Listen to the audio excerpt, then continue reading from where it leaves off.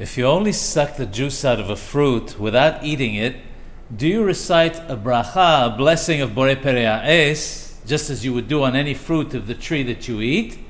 Or do you recite a shehakol, which you would recite if you're only drinking juice?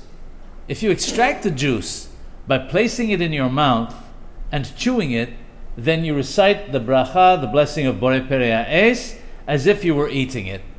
If, however, you only hold the fruit in your hand and suck the juice out of it, the blessing of shehakol is recited. There's also a difference concerning the blessing recited after drinking the juice, the bracha achrona. In the first case, it's treated as a regular case of eating a fruit and requires a kazayit, that's 1 ounce, to be consumed within, there are different opinions, but we'll say within 4 minutes. In the latter case, however, since it's considered to be a case of drinking liquid only, we would be required to drink a full rebi'ith. Well, there are different opinions as to the volume of rebi'ith, starting from approximately 3 fluid ounces, which would have to be drunk in about half a minute. Since this isn't possible when sucking juice out of a fruit, no blessing can be recited after drinking the juice, irrespective of how much juice you drank.